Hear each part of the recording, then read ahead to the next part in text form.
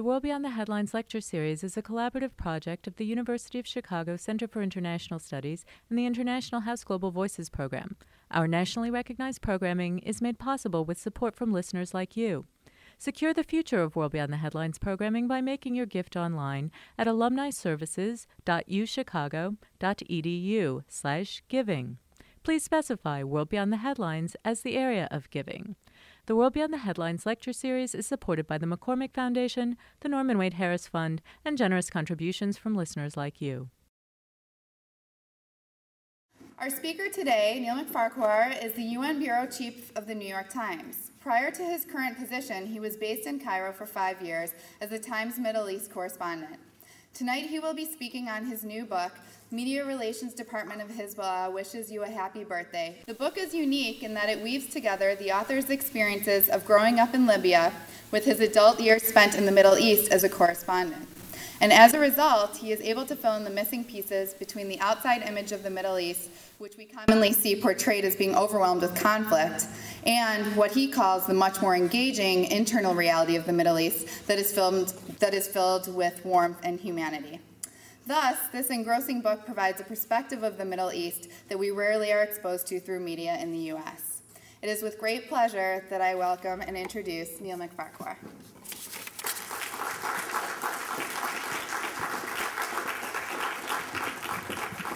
Good evening, and thank you all for turning out on a rainy night. You know, when people find out that you're the Middle East correspondent for the New York Times, the first response is, I have a question for you. And I always brace for it because it's usually, when is there going to be peace in the Middle East? And you don't gain any credibility by predicting that. But I was about in the 4th year of my tenure as the Middle East bureau chief and correspondent when I was on vacation in San Francisco, and a woman came up to me at a dinner party and she said, I've got a question for you. So I was bracing myself, and she said, aren't there any normal people in the Middle East? People like you and me, or at least people we could relate to? And I said, yeah, sure, all kinds. What have you been reading? And she said, the New York Times. So I kind of thought about it for a little while, and I realized that, you know, my tenure there had more or less coincided with, you know, a sea of violence, starting with the 9/11 attacks and proceeding through the invasion of Iraq and various other, you know, not uprising exactly, but explosions in Saudi Arabia. And I thought, you know, there's just such a gap between the perception and the reality, because of course I had to write about those events because they were sort of the main news events, but my life unrolled in a completely different world as well, because there were a lot of people that I knew and appreciated. And I had sort of experienced that gap early on in my life because I first moved to Libya as a 3-year-old, where my father was a chemical engineer, and we lived in a town that was basically wholly owned by the oil company, and it was Esso, which was the precursor to Exxon, and they sort of fenced off 11 square miles next to the Mediterranean and called it theirs, and the Libyans had to be out by 5 o'clock, and you know, for us kids, we didn't really notice the difference. We went to Esso Elementary School, and you know, every afternoon we ran down to the beach and we sailed and swam in the Mediterranean, and it was a little bit like, you know, growing up in Club Med, or as I used to call it, Texas on the Mediterranean. But the mark of our isolation, I think the strongest mark of our isolation came on September 1st, 1969, because every day before I went to school, I would sit down and eat cornflakes with my father, and he would flip on the BBC World Service on the radio and listen to the headlines. And the headline that day was, you know, there's been a coup in Libya, and Major Muammar al-Gaddafi has seized control of the government. And we kind of stared at each other, really? And there was no hint in the town at all that the government of the country where we were living had just changed. So when I went back there as a correspondent, particularly for the Times, I was determined to try and make a difference that time and just sort of enmesh myself more in the fabric of the society. And as luck would have it, the first assignment I got when I showed up in the Middle East, I showed up in January, and 2 weeks later I was on my way to Libya because the Lockerbie bomber who'd been acquitted was on his way home. And, you know, so I was thrilled because I'd always wanted to go back to my childhood home. So, you know, I showed up in Libya, and it was a very different Libya than the one I had left because, by now it had been living under, by then it had been living, more than 30 years, and they just passed the 40-year mark of Gaddafi's rule. And he's a very, he changes his mind a lot. He's a Makuro leader. And the problem that was sort of unrolling while I was there is nobody could figure out what year it was because he kept changing the date. And most Muslims, the Muslim calendar is dated from the year that Muhammad emigrated from Mecca to Medina to sort of really gathered his followers together to sort of make the religion work. And Gaddafi decided that he didn't want it that way. He was going to change it to the year that Muhammad died, and that would be preferable. And then a couple years later he said, no, it'd be better to do a count from the year that Muhammad was born. So there were it had been 1429, and then it switched to 1431, and then suddenly it was 1369, and, the event organizers just kind of threw up their hands and put the Western date in parentheses next to whatever event they were trying to organize, and ordinary people just kind of threw up their hands. And Gaddafi has this thing, his conceit is that he doesn't actually rule the country, that he's the guide to the revolution, but the Libyan people themselves run everything. And it doesn't extend to the oil business or anything important, but on sort of social matters, whenever he has an idea, he convenes popular committees, and it's usually twice a year or so, and the entire country is required to attend them. So, and there's no getting around it. So the news that I had gone for was largely over, but I couldn't travel anywhere because the airlines shut down and all the travel agencies shut down and the food stores shut down and everything shuts down and everybody has to go to these popular committee meetings. And if you don't go, you may not be allowed to travel outside the country or you can get in trouble. So I sort of thought this was going to be terrible, but I resigned myself to the inevitable and I wandered down Revolution Street to where one was unrolling in a movie theater about this size. And it turned out to be great because it was the one place where Libyans were allowed to freely express their opinion. And so they talked about all the problems they were having. And occasionally, Gaddafi at one point had decided that he wanted to ban elementary schools, that mothers should all teach their children at home. And of course, the mothers, rose up in arms at these popular committee meetings, and they shot the idea down. But the day I was there, they were talking about this date business and why they couldn't be like every other Muslim country. And that's what one woman stood up and she said, why does every other Muslim country do it one way and we do it differently? Can't we just be normal? And, I didn't realize that at the time what an important question that is, because it's one that resonates around the Middle East about, why they aren't normal and why they seem to be out of step with history and out of step with the rest of the world. And, I tried to devote as much time as I could to reporting on what the normal was and what day-to-day life was like, because I thought that would illustrate what, they are struggling with. And sometimes it was, a great deal of fun. One of my all-time favorites was in Iran, and it's an actually easier country to report in than you think. But I was in Iran one year, and I turned on the news on the weekend and found out that a provincial cleric had issued a fatwa against dogs, and he said that owning dogs, was a sin. And it is true that in the Muslim faith, most dogs, except for sort of guard dogs and sheep dogs, are considered ritually unclean.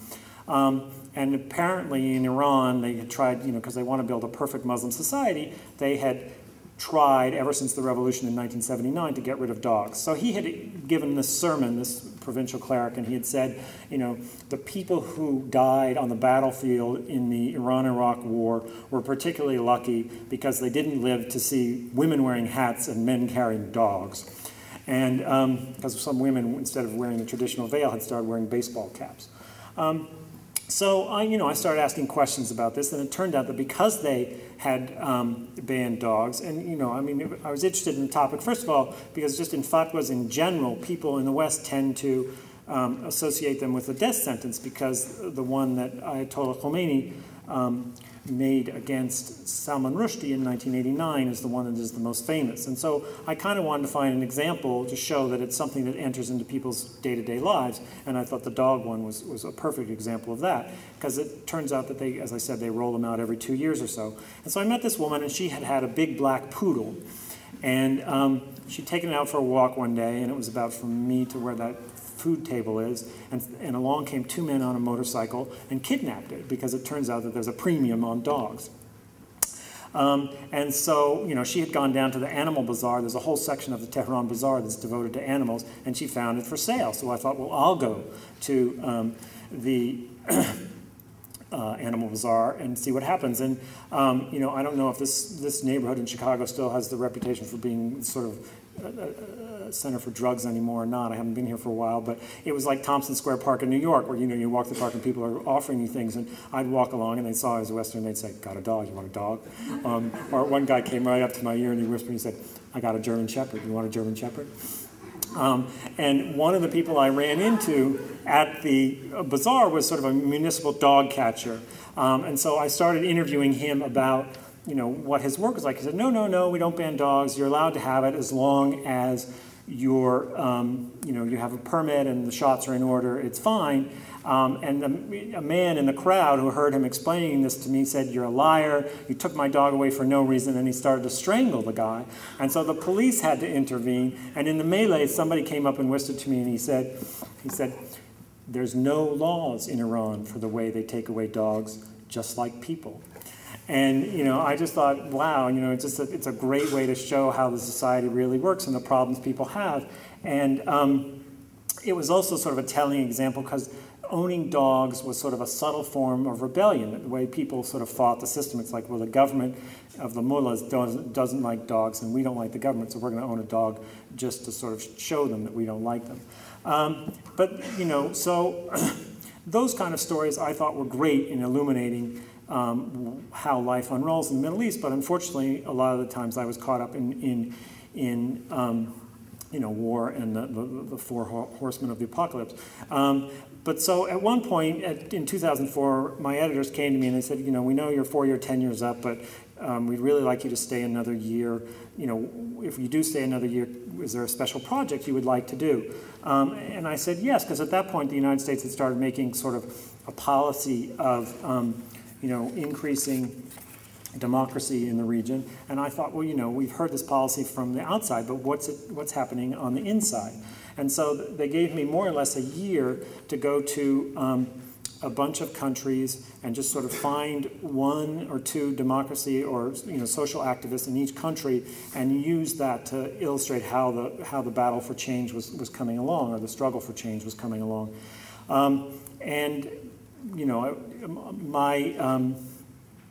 After 4 years of writing about so much violence, I was sort of pessimistic about the region a little bit, the future. And I was especially appreciative because the people I met on this odyssey really sort of restored my faith in the region, that there were people in the Middle East that were working for change, and they were really committed to it. And it really didn't matter what the outside world did; they were going to stick to it. And I think those kind of people are incredibly brave, and they often get lost, amidst the daily stories about the war in Iraq, etc. But basically, I came away with 6 points, and that's what I want to talk about tonight. I'm just going to sort of give those examples of the things that people are struggling against. And the first one is, the grip of the secret police, because they just sort of stifle any kind of activity, political, social, or otherwise, in those countries because they are so powerful. And the second one is that it's difficult to sort of fight the secret police or any kind of,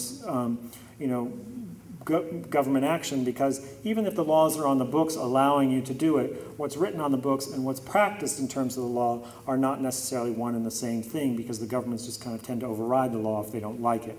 And the third problem would be the lack of civil rights in terms of the ability to organize, because when people see problems and they want to get together and build civil society and affect change, they can't, because the main right they're missing is the right to assembly and the right to free speech, and so it's difficult to sort of pull together a movement that's going to oppose the government or push for social change.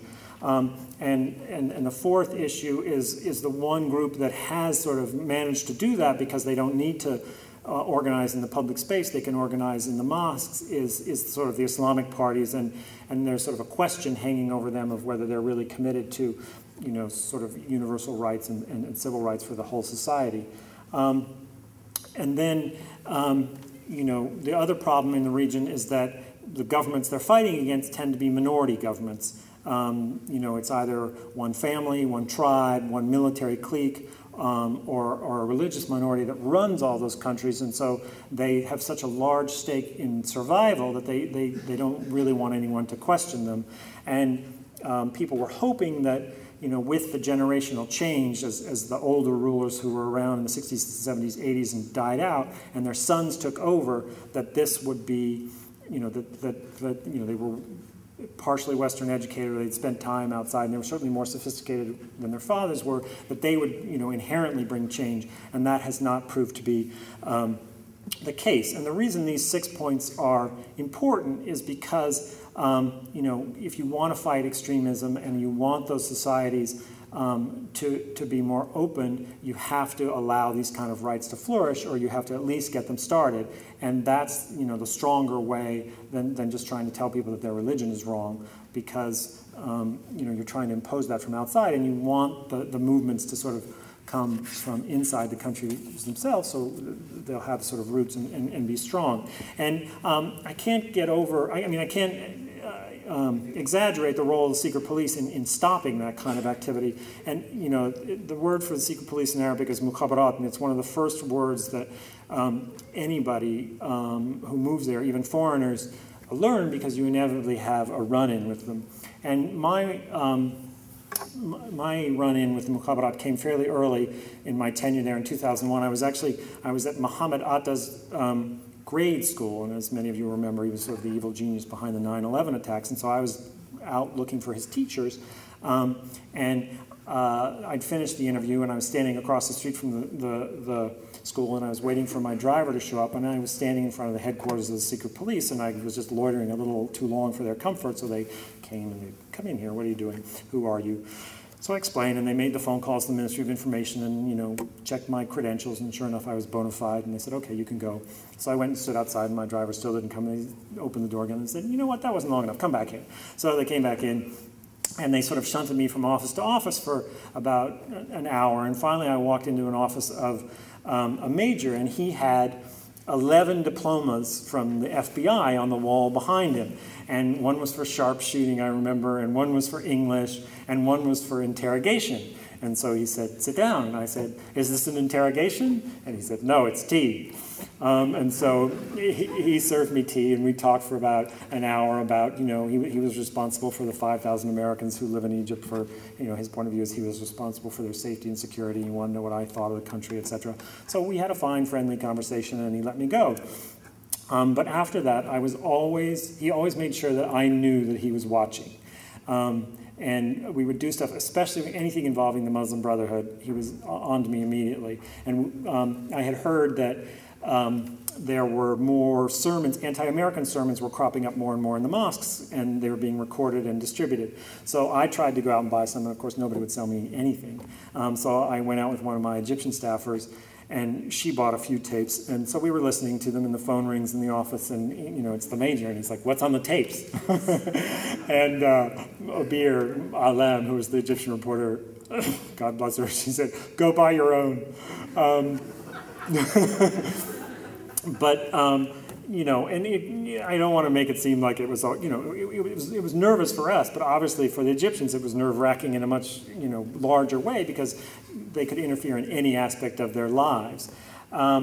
And I don't want to make it seem like it was always a one-way street. Sometimes it worked to our advantage. We were in a little Egyptian village, and we were trying to interview sort of a high-powered, the family of the military planner for Al-Qaeda had been killed in Afghanistan, and we were out looking for his family to get a reaction.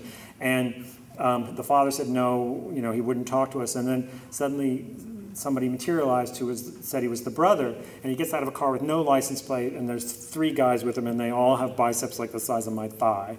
And he's like, "We'll talk to you, but we have to get permission from the secret police." So we're like, okay. So we go, and they take us to like this darkened factory with a chain link fence around. Says, "This is secret police, we'll go inside and we'll get permission." And I, you know, Abir was with me again. I said, "Call the major," and thank God he answered on the first ring, which he usually didn't do. And we said, "Where's the secret police, you know, headquarters in this town?" And he described it, and we knew we weren't there, and so we hightailed it out of there. So, you know, it could be an advantage to know somebody in it, but, you know, it usually worked to people's detriment. And the example that I use in the book is a young Jordanian poet. He's about 35 now, and he is a civic engineer. He supervises construction projects, but he's always used poetry as a sort of political message since he was in college. They called him the poet of the University of Jordan. He's, stocky guy, bald head. And he was hauled in his name is Samir al-Qudaa, and he was hauled in by the secret police maybe 20 times when he was in Jordan. And then, but he was very in demand. It's sort of funny because we don't think of it that way, but like the Association of Dentists in Jordan or the Association of Doctors, they'll often invite a poet to speak at one of their gatherings because they just, even if it's a political speech, they love hearing it in beautiful language. And so he gave a speech in 1996 in his local town in which he compared Arab rulers to highwaymen, basically. And he said that the way consensus is built in our countries is the leader gives a speech and everybody claps. And that's freedom of expression in our country, when you're allowed to clap for the ruler's speech. Well, he was charged with slander, and it's a great word in Arabic. It's italat lisan, which is the lengthening of the tongue. And they threw him in jail for a year just for that one poem. And,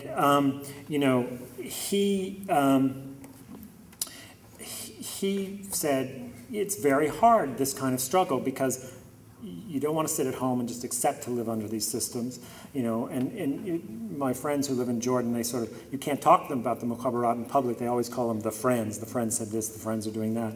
And I have an academic friend that lives there, and he calls it an inconspicuous police state, because you don't feel it, in countries like under Saddam's Iraq or in Syria, you really kind of feel a tension after you spend a little bit of time there. In Jordan, you don't feel it exactly, but it's there because if you want to be an ambassador, if you want to be a newspaper editor, if you want to be a university professor, your file has to go to the Mukhabarat first for approval, and they sort of run the country that way.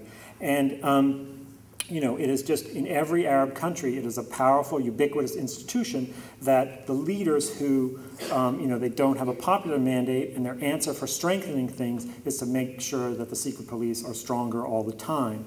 And, they are a law unto themselves. I mean, the most amazing example in Jordan was the head of the secret police was a chain smoker. And when he was on a Royal Jordanian flight from, say, London back to Amman, he would smoke. And, you're not allowed to smoke on any airplanes in the world practically anymore. And people would complain, and the airline would say, we'll put you on another flight if you want to, but he's the head of the secret police, and there's nothing we can do about it. And, that is the problem in a lot of those Middle Eastern countries, is that there's laws on the books, but the laws are not applied equally. And the example that I use in the book for this is Morocco. And the Article 23 of the Moroccan Constitution says the king's person is inviolable and sacred.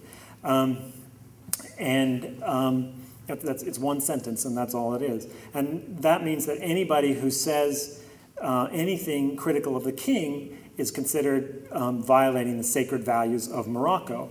And people run into it all the time. I mean, a journalist, for example, when I was there at one point, had written an article saying the king was going to sell one of his palaces to turn it into a luxury hotel. And the government prosecuted him successfully. They brought a chunk of the palace in, and they said, this belongs to the king, and the king is sacred, and by extension, anything the king owns is sacred, and so he was violating the sacred values of Morocco, and the prosecution won the case. But the man who had the most tortured example of that was a man named Ahmed Marzouki that I met, and he had been a young army recruit in 1970 when he was loaded onto a truck with a bunch of other young conscripts, and they were told, we're going on a live fire exercise, and just follow orders. And they came to a golf course and were told, just open fire on the people on the golf course, and they were opening fire on, the cabinet and the king's best friends and hoping to kill the king, is what the officers had in mind. So the officers who led it, it was unsuccessful, were executed live by firing squad on television, and the junior guys like Ahmed were sentenced to 5 years in jail each. And then while their court case was in train, there was a second attempt to assassinate the king in 1972. They tried to shoot down his plane, and so the king just said, I'm going to make an example out of the first group, and so he had a prison built in the desert called Taz Mamart, and he just sort of threw 58 conscripts or sort of junior officers into it who'd taken a part in the first group and threw away the key. And Ahmed, he calls it, I lived an eternal night. And the stories are just horrific because basically when they first got there, there were 58 men and they got 4 loaves of bread every day, and that's what they had for food. They had to divide 4 loaves of food between 58 men, and there was no medical care. One guy had some sort of debilitating disease that took him 11 years to die, and he never saw a doctor in all those 11 years. And they finally got word to their families after the guards became sympathetic enough, but the families couldn't do anything because the government just denied that it existed. And then their break came when the daughter of one of the men in the prison came in among the top 10 students in the high school completion exams in Morocco. And the king meets the top 10 students, and at the end of the session with the king, he said, "Is there anything I can do for you?" And the girl said, "When are you going to let my father out of Tazmamart?" And the king turns casually to one of his aides and he said, "Is anybody still alive in Tazmamart?" And even with that started an international campaign. And even with that, it took another 2 years to get them out of jail. And Ahmed, I've never met Nelson Mandela, but he comes the closest to any figure that I've ever met that's like that, because he's just had this horrible experience of 19 years of his life in prison for no reason. And he said, "I never understood sort of the capricious nature of power until I was thrown into jail like that and had no recourse to get out." And so now he spends all his life campaigning for, a greater separation of powers, an independent judiciary, police supervision, and, public rights of free speech and things like that. But it's difficult for him to make any headway because that right to organize just doesn't exist almost anywhere in the Arab world.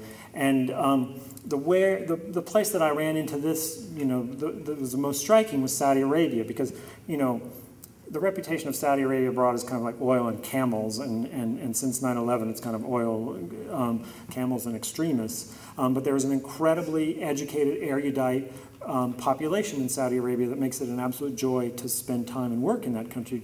They're very hospitable and welcoming. But so I spent a lot of time with them, and I met 2 people in particular who were kind of questioning the system in Saudi Arabia and got into trouble for doing it. And they worked totally independently. They didn't know each other, but they had reached very similar conclusions.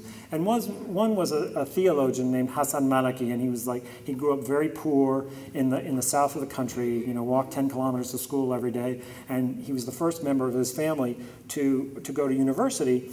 And when he got to university, he was expecting, this great intellectual experience, and he was going to be able to question everything. And he went to a religious university. Instead, he found this rigid doctrinaire curriculum where, they were lectured about what Muhammad wore and how they should wear the same thing. They should wear a short gown and trim their beard in a specific way because that's the way Muhammad did it. And any attempts to question, the theology was just unacceptable. And so, he started researching into why that was, and his sort of conclusion was that Islam, as it is practiced in Saudi Arabia, is all about the sort of political, historical, military version of Islam, and it has very little to do with the spiritual side of it. And he started looking around, and he decided that the source of that was the Umayyad dynasty, which was sort of like the first pan-Arab dynasty that ruled from Damascus from 1661 to 750. And they were the ones that had come up with a formula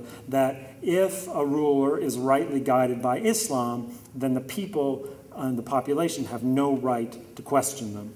And they had sort of passed that down through the generations, and the sort of spiritual godfather of the Wahhabi sect that is prevalent in Saudi Arabia is a 13th century theologian named Ibn Taymiyyah, and he sort of held the Umayyads up as the example, and the Saudis sort of took that example, and they basically rule along the same system that, that as long as the Al Saud dynasty is following Islam, then the population has no right to question the way the country is governed. And, he had reached, Hassan had reached the conclusion. He said, if we had real Islam, the way, the Quran lays it out, there would be no, aggressive jihad, there would be no death to converts, and you would be allowed to question everything, because that's the way, the book is structured. And the other person that I met that had reached this conclusion was an education professor, a woman named Fawzia Al-Bakr. And Fawzia is one of the strongest, most outspoken, most admirable women I met in my time in the region. And just as a mark of what she did, she had been home for 3 days. She'd back in Saudi Arabia for 3 days after being away for almost a decade in 1990. And this was right after the invasion of Kuwait by Iraq, and the Iraqi army was sitting on the border and nobody knew whether they were going to come over or not, and women don't have the right to drive in Saudi Arabia. And so the women were saying, we really need the right to drive. We're in the middle of a war, and if we need to flee with our children, we have to know that we have to get into a car and go. And so a group of about 47 women drove on the freeways of Riyadh. And Riyadh is an incredible city because it was built and designed by Americans, so it looks like Arizona, but the mindset is sort of from an earlier time. And so the women drove, and they were, the sort of westernized Saudis were thrilled, and they thought this was the beginning of, it galvanized the movement. And I think the protest movement, and this was going to be the first, step toward real change in the kingdom. And they drove on like a Wednesday or Tuesday, I don't quite remember. And on Friday, every two-bit mosque preacher in that country, every imam around just sort of laid into them and said they were whores and that they had not been brought up in Islamic households and it was a shame and they should be fired and divorced. And, Fawzia showed up at work the next day, on that Sunday, and, her name had been torn off her door, and kafra was written there, which means infidel, and they took away her passport, and she lost her job for 18 months. And, she said, if you had told me 15 years ago that my taking part in that demonstration would make sure that I could never serve on a panel or never be promoted, and B, that I still wouldn't have the right to drive, I just never would have believed you. But, despite that struggle, she continued to believe that, it was her right and her duty to try and overturn those laws. And she focused a lot on the amount of, religion in the schools. She just sort of said there's much too much religion in the curriculum, and she was trying to change that. But just on the day-to-day thing, it was interesting because just how these kind of things work. I needed to take a picture of her because I was writing a big story about her in the newspaper. We hadn't taken her picture, so I called her up and I said, I've got the photographer with me, can I come over now and take the picture? She's like, sure, no problem. And we go over there, and by the time we got over there, she'd kind of thought about the consequences. And there's a law in Saudi Arabia called khulwa, where an unmarried man and a man and woman who are not married cannot be in the same enclosed space together.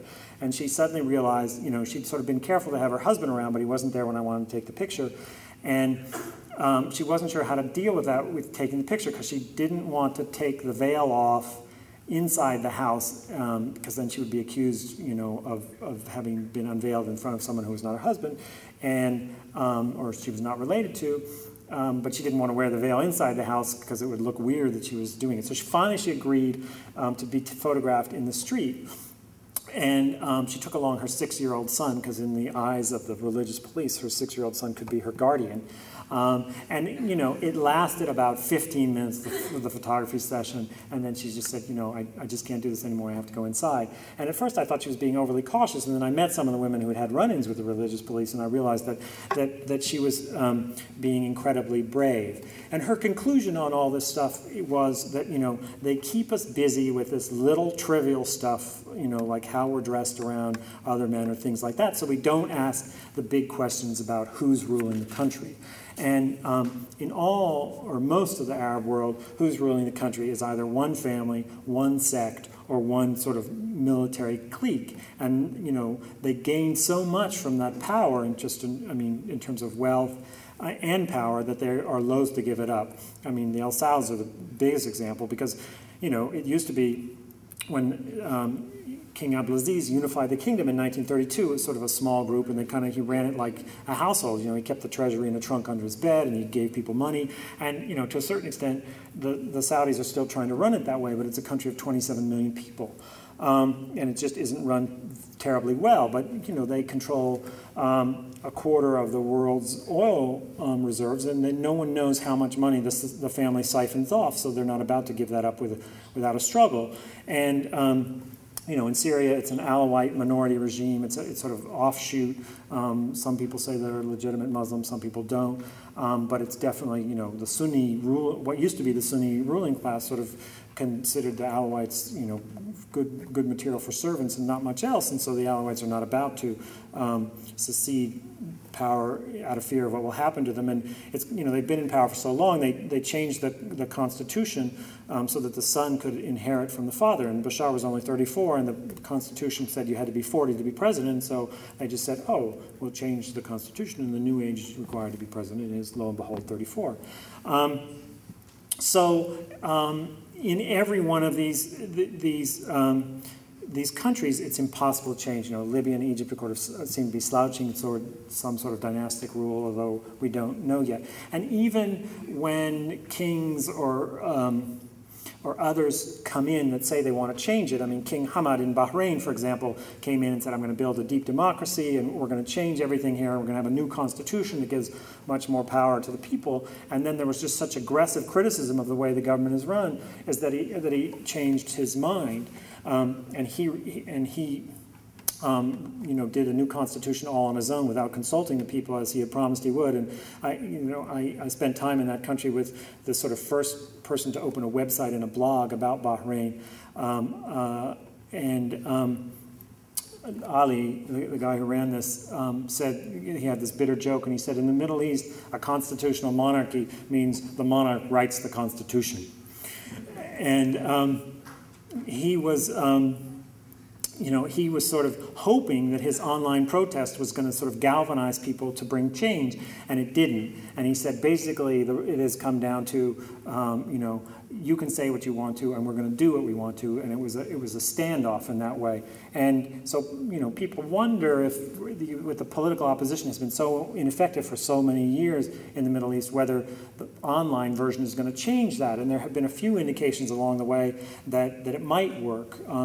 There was a woman in Egypt who was trying to express solidarity with a bunch of textile workers who were protesting. And so she said, on April 6th, 2007 or 2008, nobody should go to work. And, the government completely freaked out because she got like 76,000 friends on Facebook within a matter of a very short time. And so they were sure that this was a mass protest movement. So they ordered everybody to go to work. And nothing makes Egyptians quite as ornery as the government telling to do something. So they stayed away in huge numbers, also out of fear because there were so many policemen and riot police on the streets that they were really worried about what was going to happen. So it was considered this great success, and everybody was predicting that Facebook was the wave of the political future.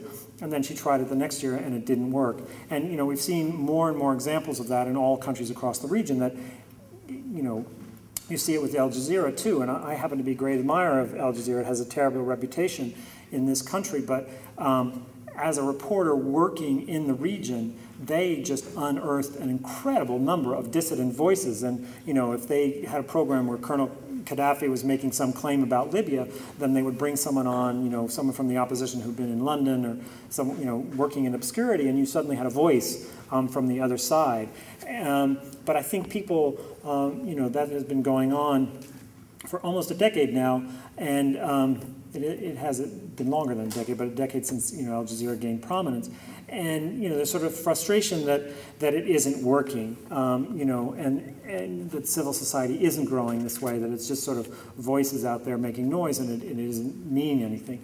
And one of the problems is that the governments fight it because they say, well, if we open everything up, then you're going to get the Islamic tsunami, and we're the only dike between you and Muslim radicalism. And it is a dilemma in the Middle East about what to do about the Islamic Party, because they are very well organized. They're organized through the mosque. And they also, it is a legitimate political movement because people do believe, they have strong faith, and they want to see their religion reflected in their society and in their politics. So there's going to have to be some accommodation made to sort of, you can't have reform without having some kind of accommodation to those Muslim political groups. And sort of the grandfather of them all is the Muslim Brotherhood, which was founded by an elementary school teacher in Egypt in 1928, and he basically had three main points. And that was that, the Quran has all the prescriptions that you need for a political and a social system, that Muslims have fallen on hard times and been colonized because they got away from the Quran, and as soon as they get back to it, they will regain their former glory, and that there's always going to be people working against them. And the more radical parties that have come along since said they're too accommodating, because the basic philosophy of the Muslim Brotherhood is we can wait it out because we have a superior system and everyone will come to us eventually. But the worry is, because there's been a few examples where they've started to exert power, is that they're going to do it by force, and they're never terribly reassuring when you talk to them.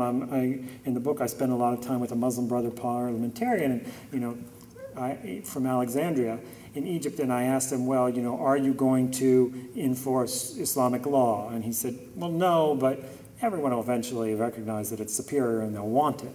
And you say, well, are you going to force women to wear the veil? And he said, no, but all the women will eventually recognize it's superior and they will want it.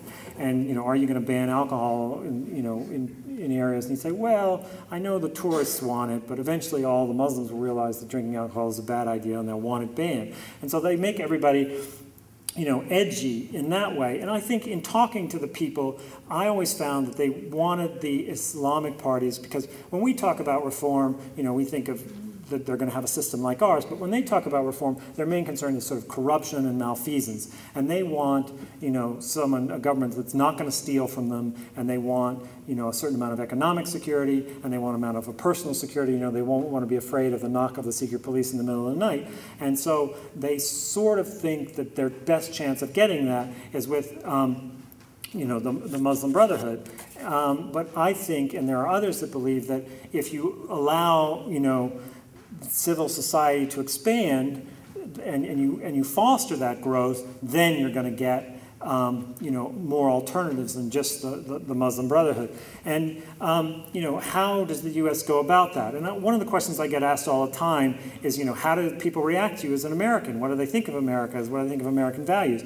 And I must say that, having lived in the region for so many years, I am always amazed by just how generous, welcoming, and just that sense of hospitality. They just do not hold what the American government does against me. And the one exception to that was probably in 2003.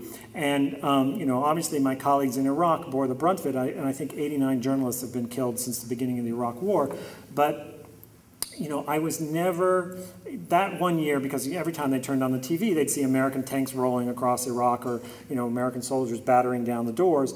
And so they were sort of mad at Americans for most of 2003. And I sensed it, but I always wanted to know what the reaction was, so I never really wanted to lie. Some people say, I'm Swiss, I'm Brazilian, I'm whatever, that doesn't have any political any dog in that fight, as it were. And but I'd always say, well, I'm from New York, because then it would take them sort of 10 more seconds to figure out that was American, and I could have sort of 10 more seconds of pleasant conversation.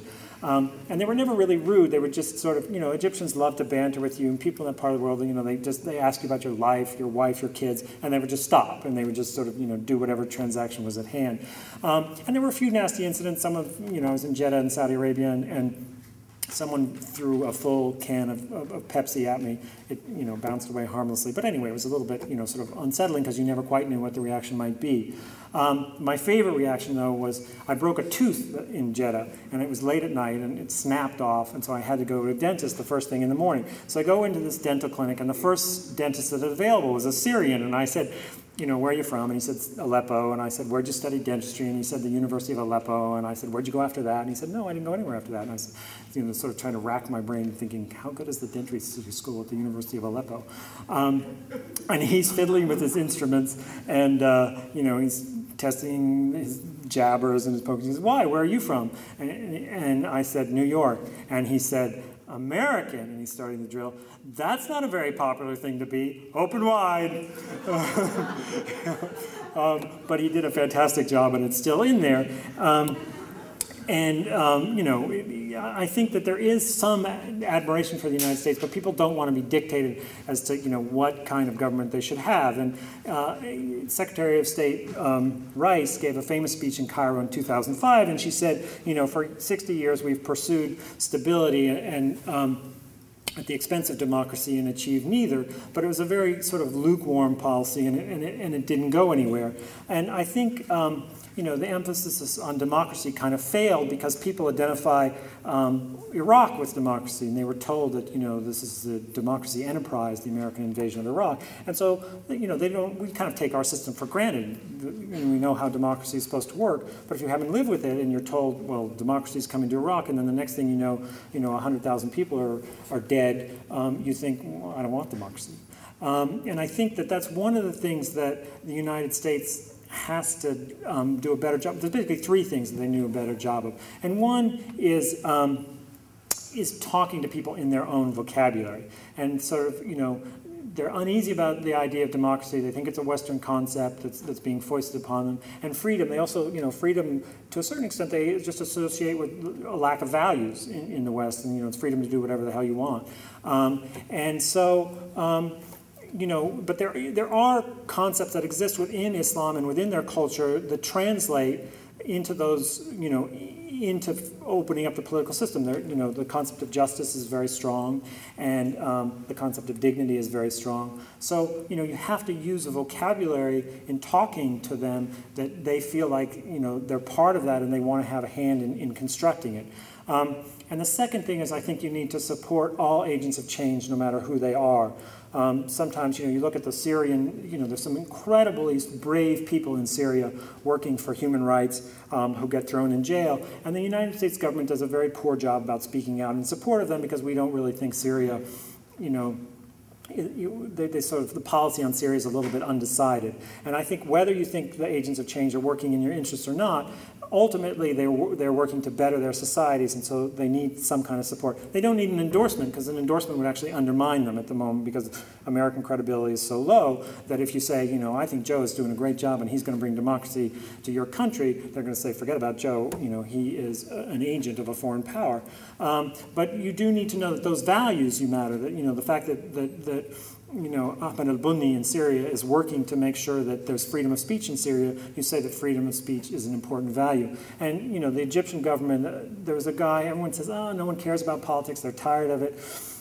But Ayman Noor ran for president in Egypt, and he managed to get 7% of the vote. And the first thing the government did was throw him in jail because he had the audacity to challenge the president. But he really got sort of the middle class galvanized behind a political movement, which no one had done for years. So those kind of people, they don't need a direct endorsement, but any kind of repression against them, you have to speak out against it. And I think, President Obama made some steps in that direction with his speech in Cairo. He talked about, the United States needed to listen more, it needed to promote the interests of ordinary people, and it needed to set up sort of a scholarship program in the region. And, aid is often aid has a terrible reputation in the United States, and there was a poll taken earlier this year, and 65% of Americans said we just give too much foreign aid. But when you actually break down the numbers, the United States does give more aid than any other country. It's $22 billion. But the United Nations has a standard for what constitutes real generosity. And they say that real generosity is for every $100 your economy generates, you should give away 70 cents. And for every $100 that the United States generates, they give away 18 cents. So it's a very low number. Not very many countries, it has to be said, reach that 70-cent mark. There's like 5 countries in Northern Europe, basically the Dutch and the Scandinavian countries do reach it. But, aid has to be done. And, sometimes I'm asked, do Arabs want freedom? Do Iranians want freedom? As if somehow, by culture, religion, education, tradition, genetics, somehow that they're just not interested in it. And, I posed that question to Samir, and this is the last point I'll make. Samir, the poet in Jordan, I said, do Arabs want to live in democratic systems? Or, are they genetically somehow, or are they disposed not to? And he said, just think of it like automobiles. Like everyone in the world drives cars, but if you came to the Arab world, everybody would be riding a donkey. And the government would tell you, this is our tradition. We like donkeys. And you have to know that that is a lie. We want to be like everyone else. We want to be normal. And I think that that is the mood that needs to be supported throughout the Middle East. Thank you very much.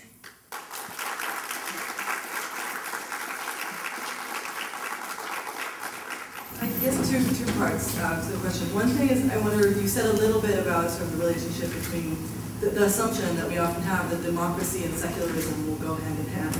You know, one thinks of the example of the elections in Palestine. You know, once the Palestinians had actually democratically elected Hamas, you know, they had to pay for it dearly, and that was not recognized by the United States, even though supposedly the elections were supported. So, you know, how can you know, what are your thoughts about this? How to get sort of around this assumption that democracy inherently somehow implies secularism? And the second thing that I was just wondering about, the title of the talk refers to Lebanon, obviously, but you didn't say anything about Lebanon in your points, and it seems that some of the sort of generalizations that you made, you were saying in most of the Middle East, and I had to think in many other cases that Lebanon poses kind of an interesting exception in some of the ways that the democracy works there. I didn't, you know, Lebanon was not one of the 6 countries that I'm going to take your second question first, and then I'll get back to the other one. It wasn't one of the 6 countries that I concentrated on because they do have, you know, most of the institutions that the others lack in terms of, you know, civil society. And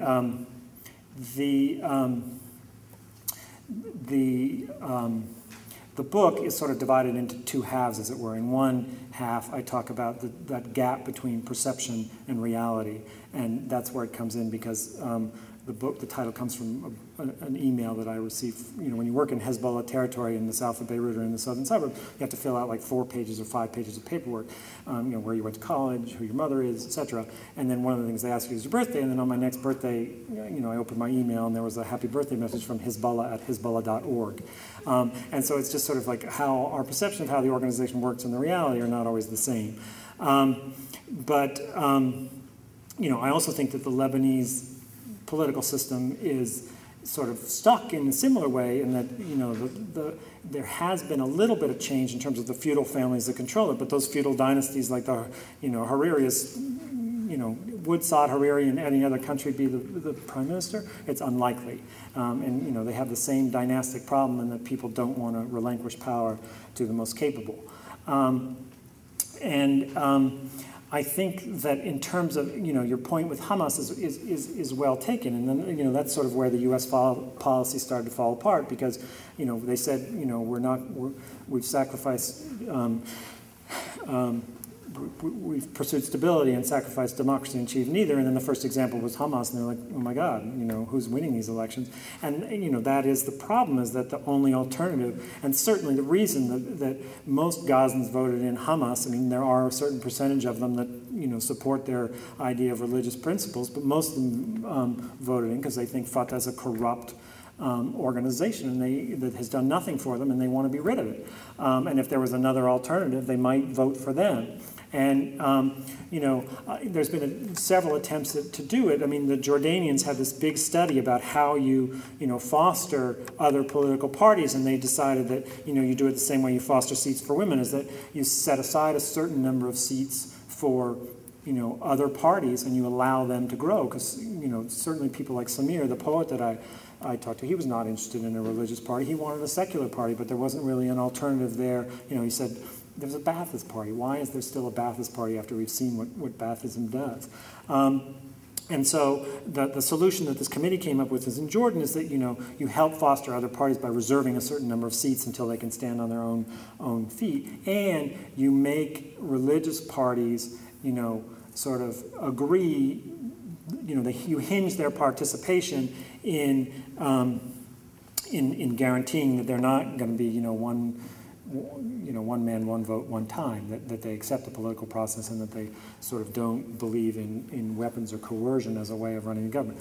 And they didn't get a chance to try it because, you know, King Abdullah was having none of it, and he just sort of shelved the plan, said thank you very much, and made no attempt to implement it. But, you know, there are people that are trying to find ways around that. The rise of multiple media organizations hasn't necessarily been a good thing for news in the Arab world. Just like in the United States, you have like such a saturation of news all over the place that inevitably like political views come out. I was wondering if you'd comment on that, if you think that's the case, because he says that when it was just Al Jazeera, the news was a lot better and people were getting a lot more informed, and you did see some progress in terms of change coming to the Middle East. And now that there is a saturation of the news, I guess the news industry, that's kind of tailing off now.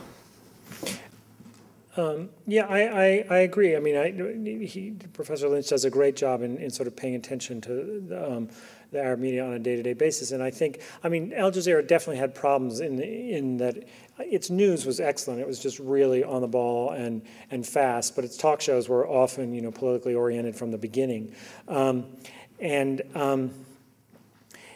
You know, it did give people sort of a false hope that this was going to change things, and it's just not enough. I mean, most of the governments just shuttered it, and then they set up alternatives. But it's interesting because it still has a certain amount of power, because a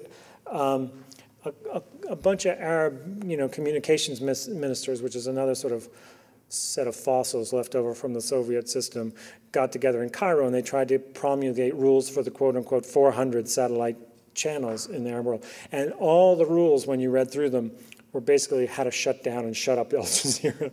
You know, I mean, it was all about you can't insult the country, you can't report this, you can't report that.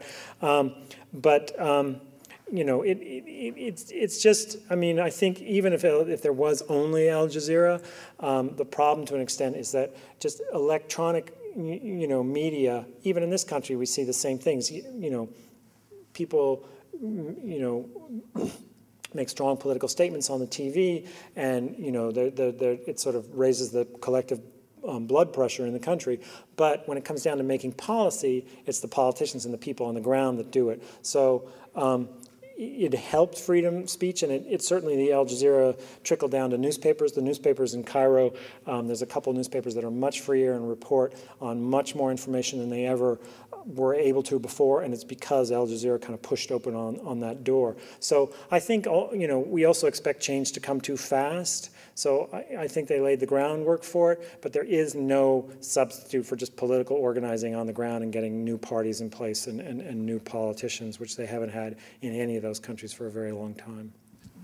I have a perception that the Arab story is very little heard in the United States.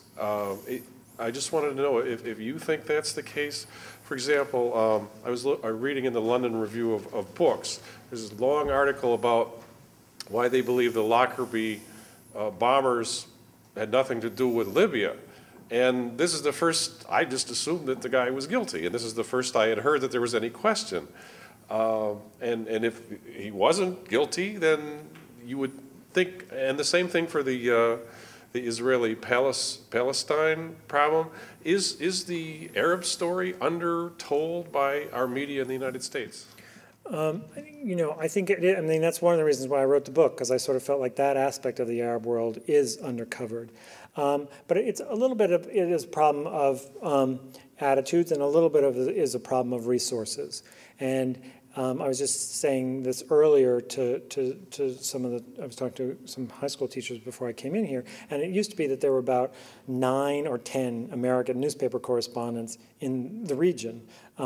And, you know, when there's a violence going on involving the American military, the idea that people are going to be covering, you know, resources are going to be thrown at other stories is a little bit unrealistic. And that's part of the problem, is that, you know, once the American military went on the ground in Iraq, that became the overwhelming story. But it's also just, you know, newspapers have had to pull back.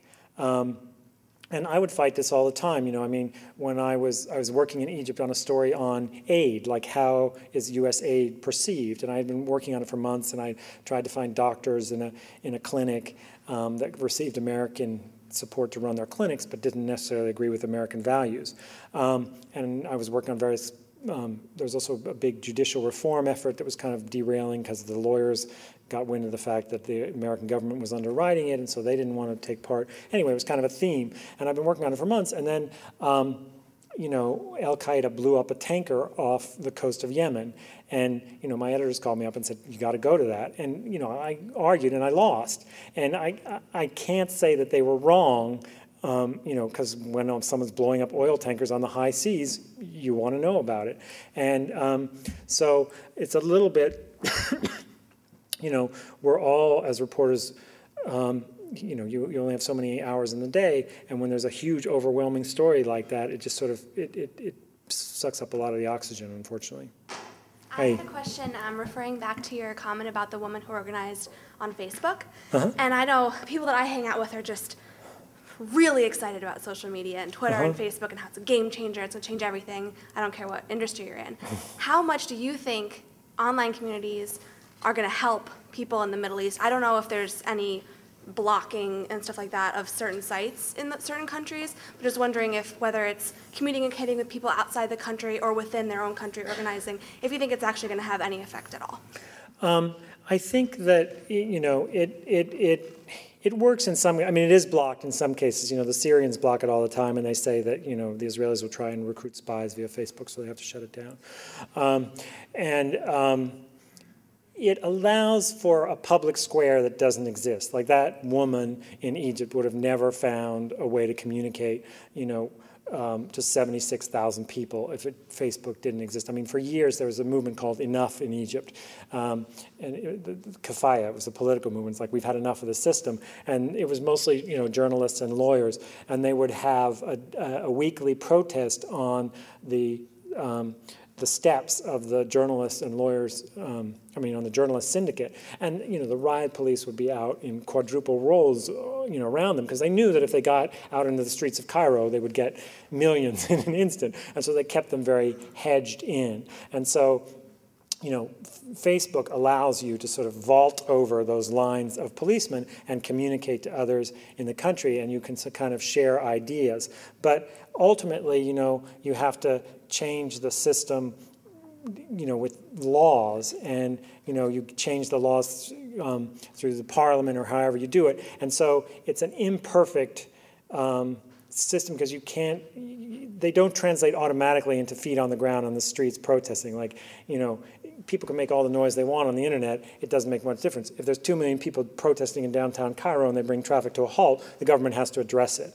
And that is, the weakness to a certain extent, in that it allows people, to understand that there's others out there with a common interest, but it doesn't give them the tool they need to affect change. Yes, you seem to have presented two images of Egypt, it seems to me. One of, you have an aged ruler and the possibility of a dynasty, perhaps Mubarak's son will rule after him.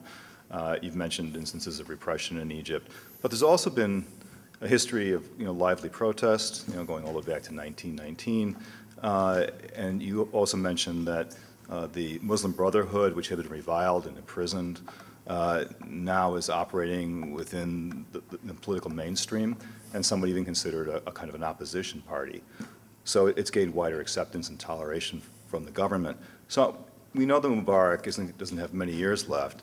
I'm wondering if you could look into the future, and do you have any cause for optimism about the possibility for a real change in Egypt?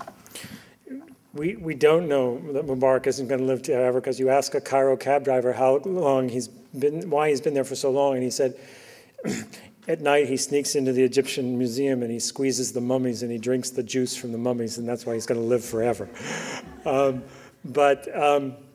It is, it's true that they've had one system there more or less since Nasser took power, and it's an open question what comes next, because Mubarak has been sort of grooming his son, but we don't really know if he's going to succeed, because everybody thinks that if he really wants to put his son in power, he's going to have to do it while he's still alive.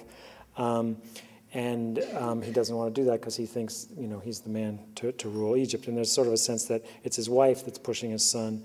Now, whether he could, whether Gamal, the son, could win on his own, because he obviously has huge name recognition, and again, the wisdom of taxi drivers, which I don't write about, but I always try and they say, well, he might be a good president because his father's had, 30 years to rip off the country, so they've stolen all the money they need, and maybe he'll be a good ruler. But I think that the answer to that is that, Egyptians themselves don't know. You ask some of them, and they said, in the 1940s, before Nasser came in, we had a vibrant political system. We had parties across the spectrum. We basically have, the people who were in their 20s then are in their 80s now, and they're running the same parties. And what we just need is fresh blood. And I have a filmmaker friend named Atiat Abnoudi, and she said, we've had a civilization here for 5,000 years, and Egypt has worked best when there's one guy sitting, where the Nile forks, and he runs the whole country. And no matter how much you support democracy, and no matter how much you support change, that is, the model that works in Egypt. And she, works in an NGO that's trying to change laws and change things.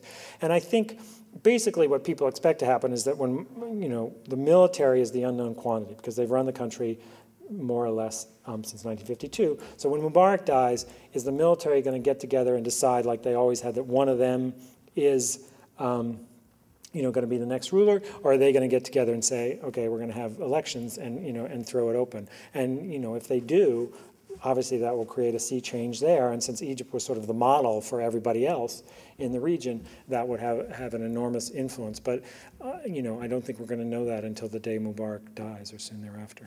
I wanted to ask you a question relating to your experience in the Middle East as a journalist. You had mentioned earlier arguing with your editors about going to certain assignments, things like that.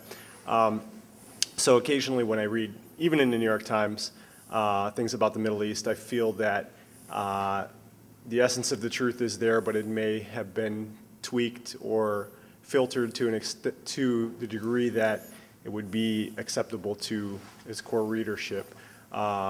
Did you have similar struggles with your editors on the events that you were reporting?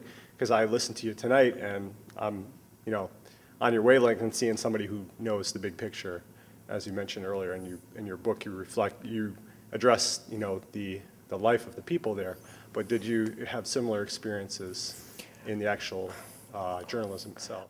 I know that there's a history that's occasionally happened in the past at the New York Times, that editors try and sort of manipulate the direction of a story. I personally did not experience it.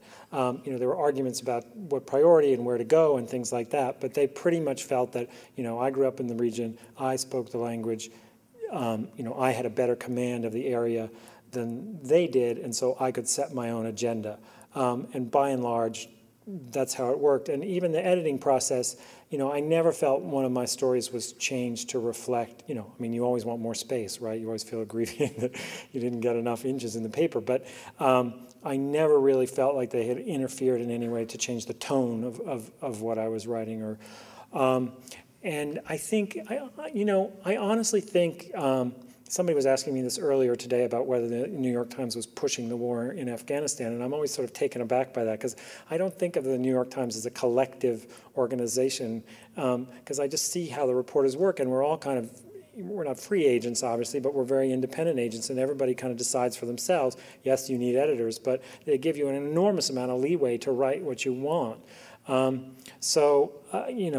guess the bottom line is that I never felt unfairly treated the whole time I was working for them in the region, and I really felt like I got to write, what I want within, did I not want to go cover the 16th bombing in a row in Saudi Arabia? Yes, I would have preferred to do something else, but there was a bombing and there was violence, and I had to go do that, obviously. Hi. Hi. You mentioned that you were given kind of leeway because you knew the language and you grew up there.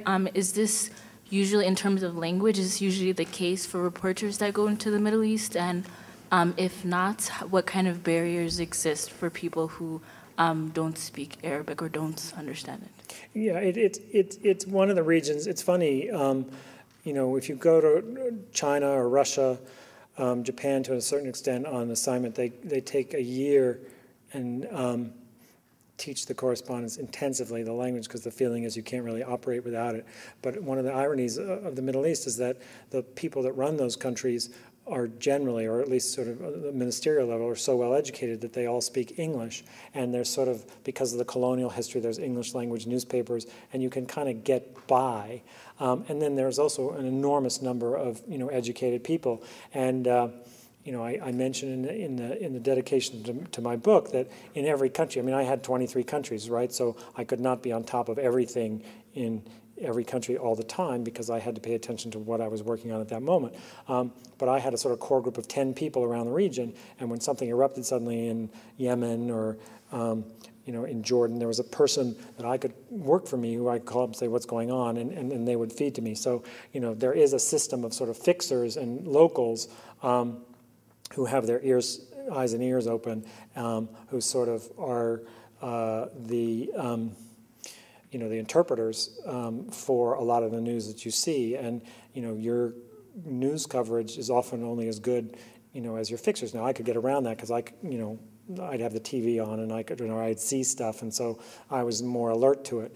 But people who don't speak the language are basically, dependent to a certain extent on, the quality of the people that are working around them. Now, there's other sources, of course. There's embassies, there's all kinds of opposition figures, human rights organizations that help you out.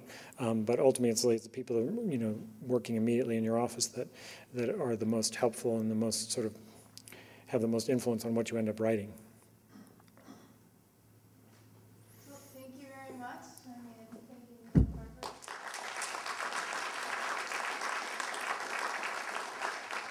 The World Beyond the Headlines lecture series is a collaborative project of the University of Chicago Center for International Studies and the International House Global Voices program.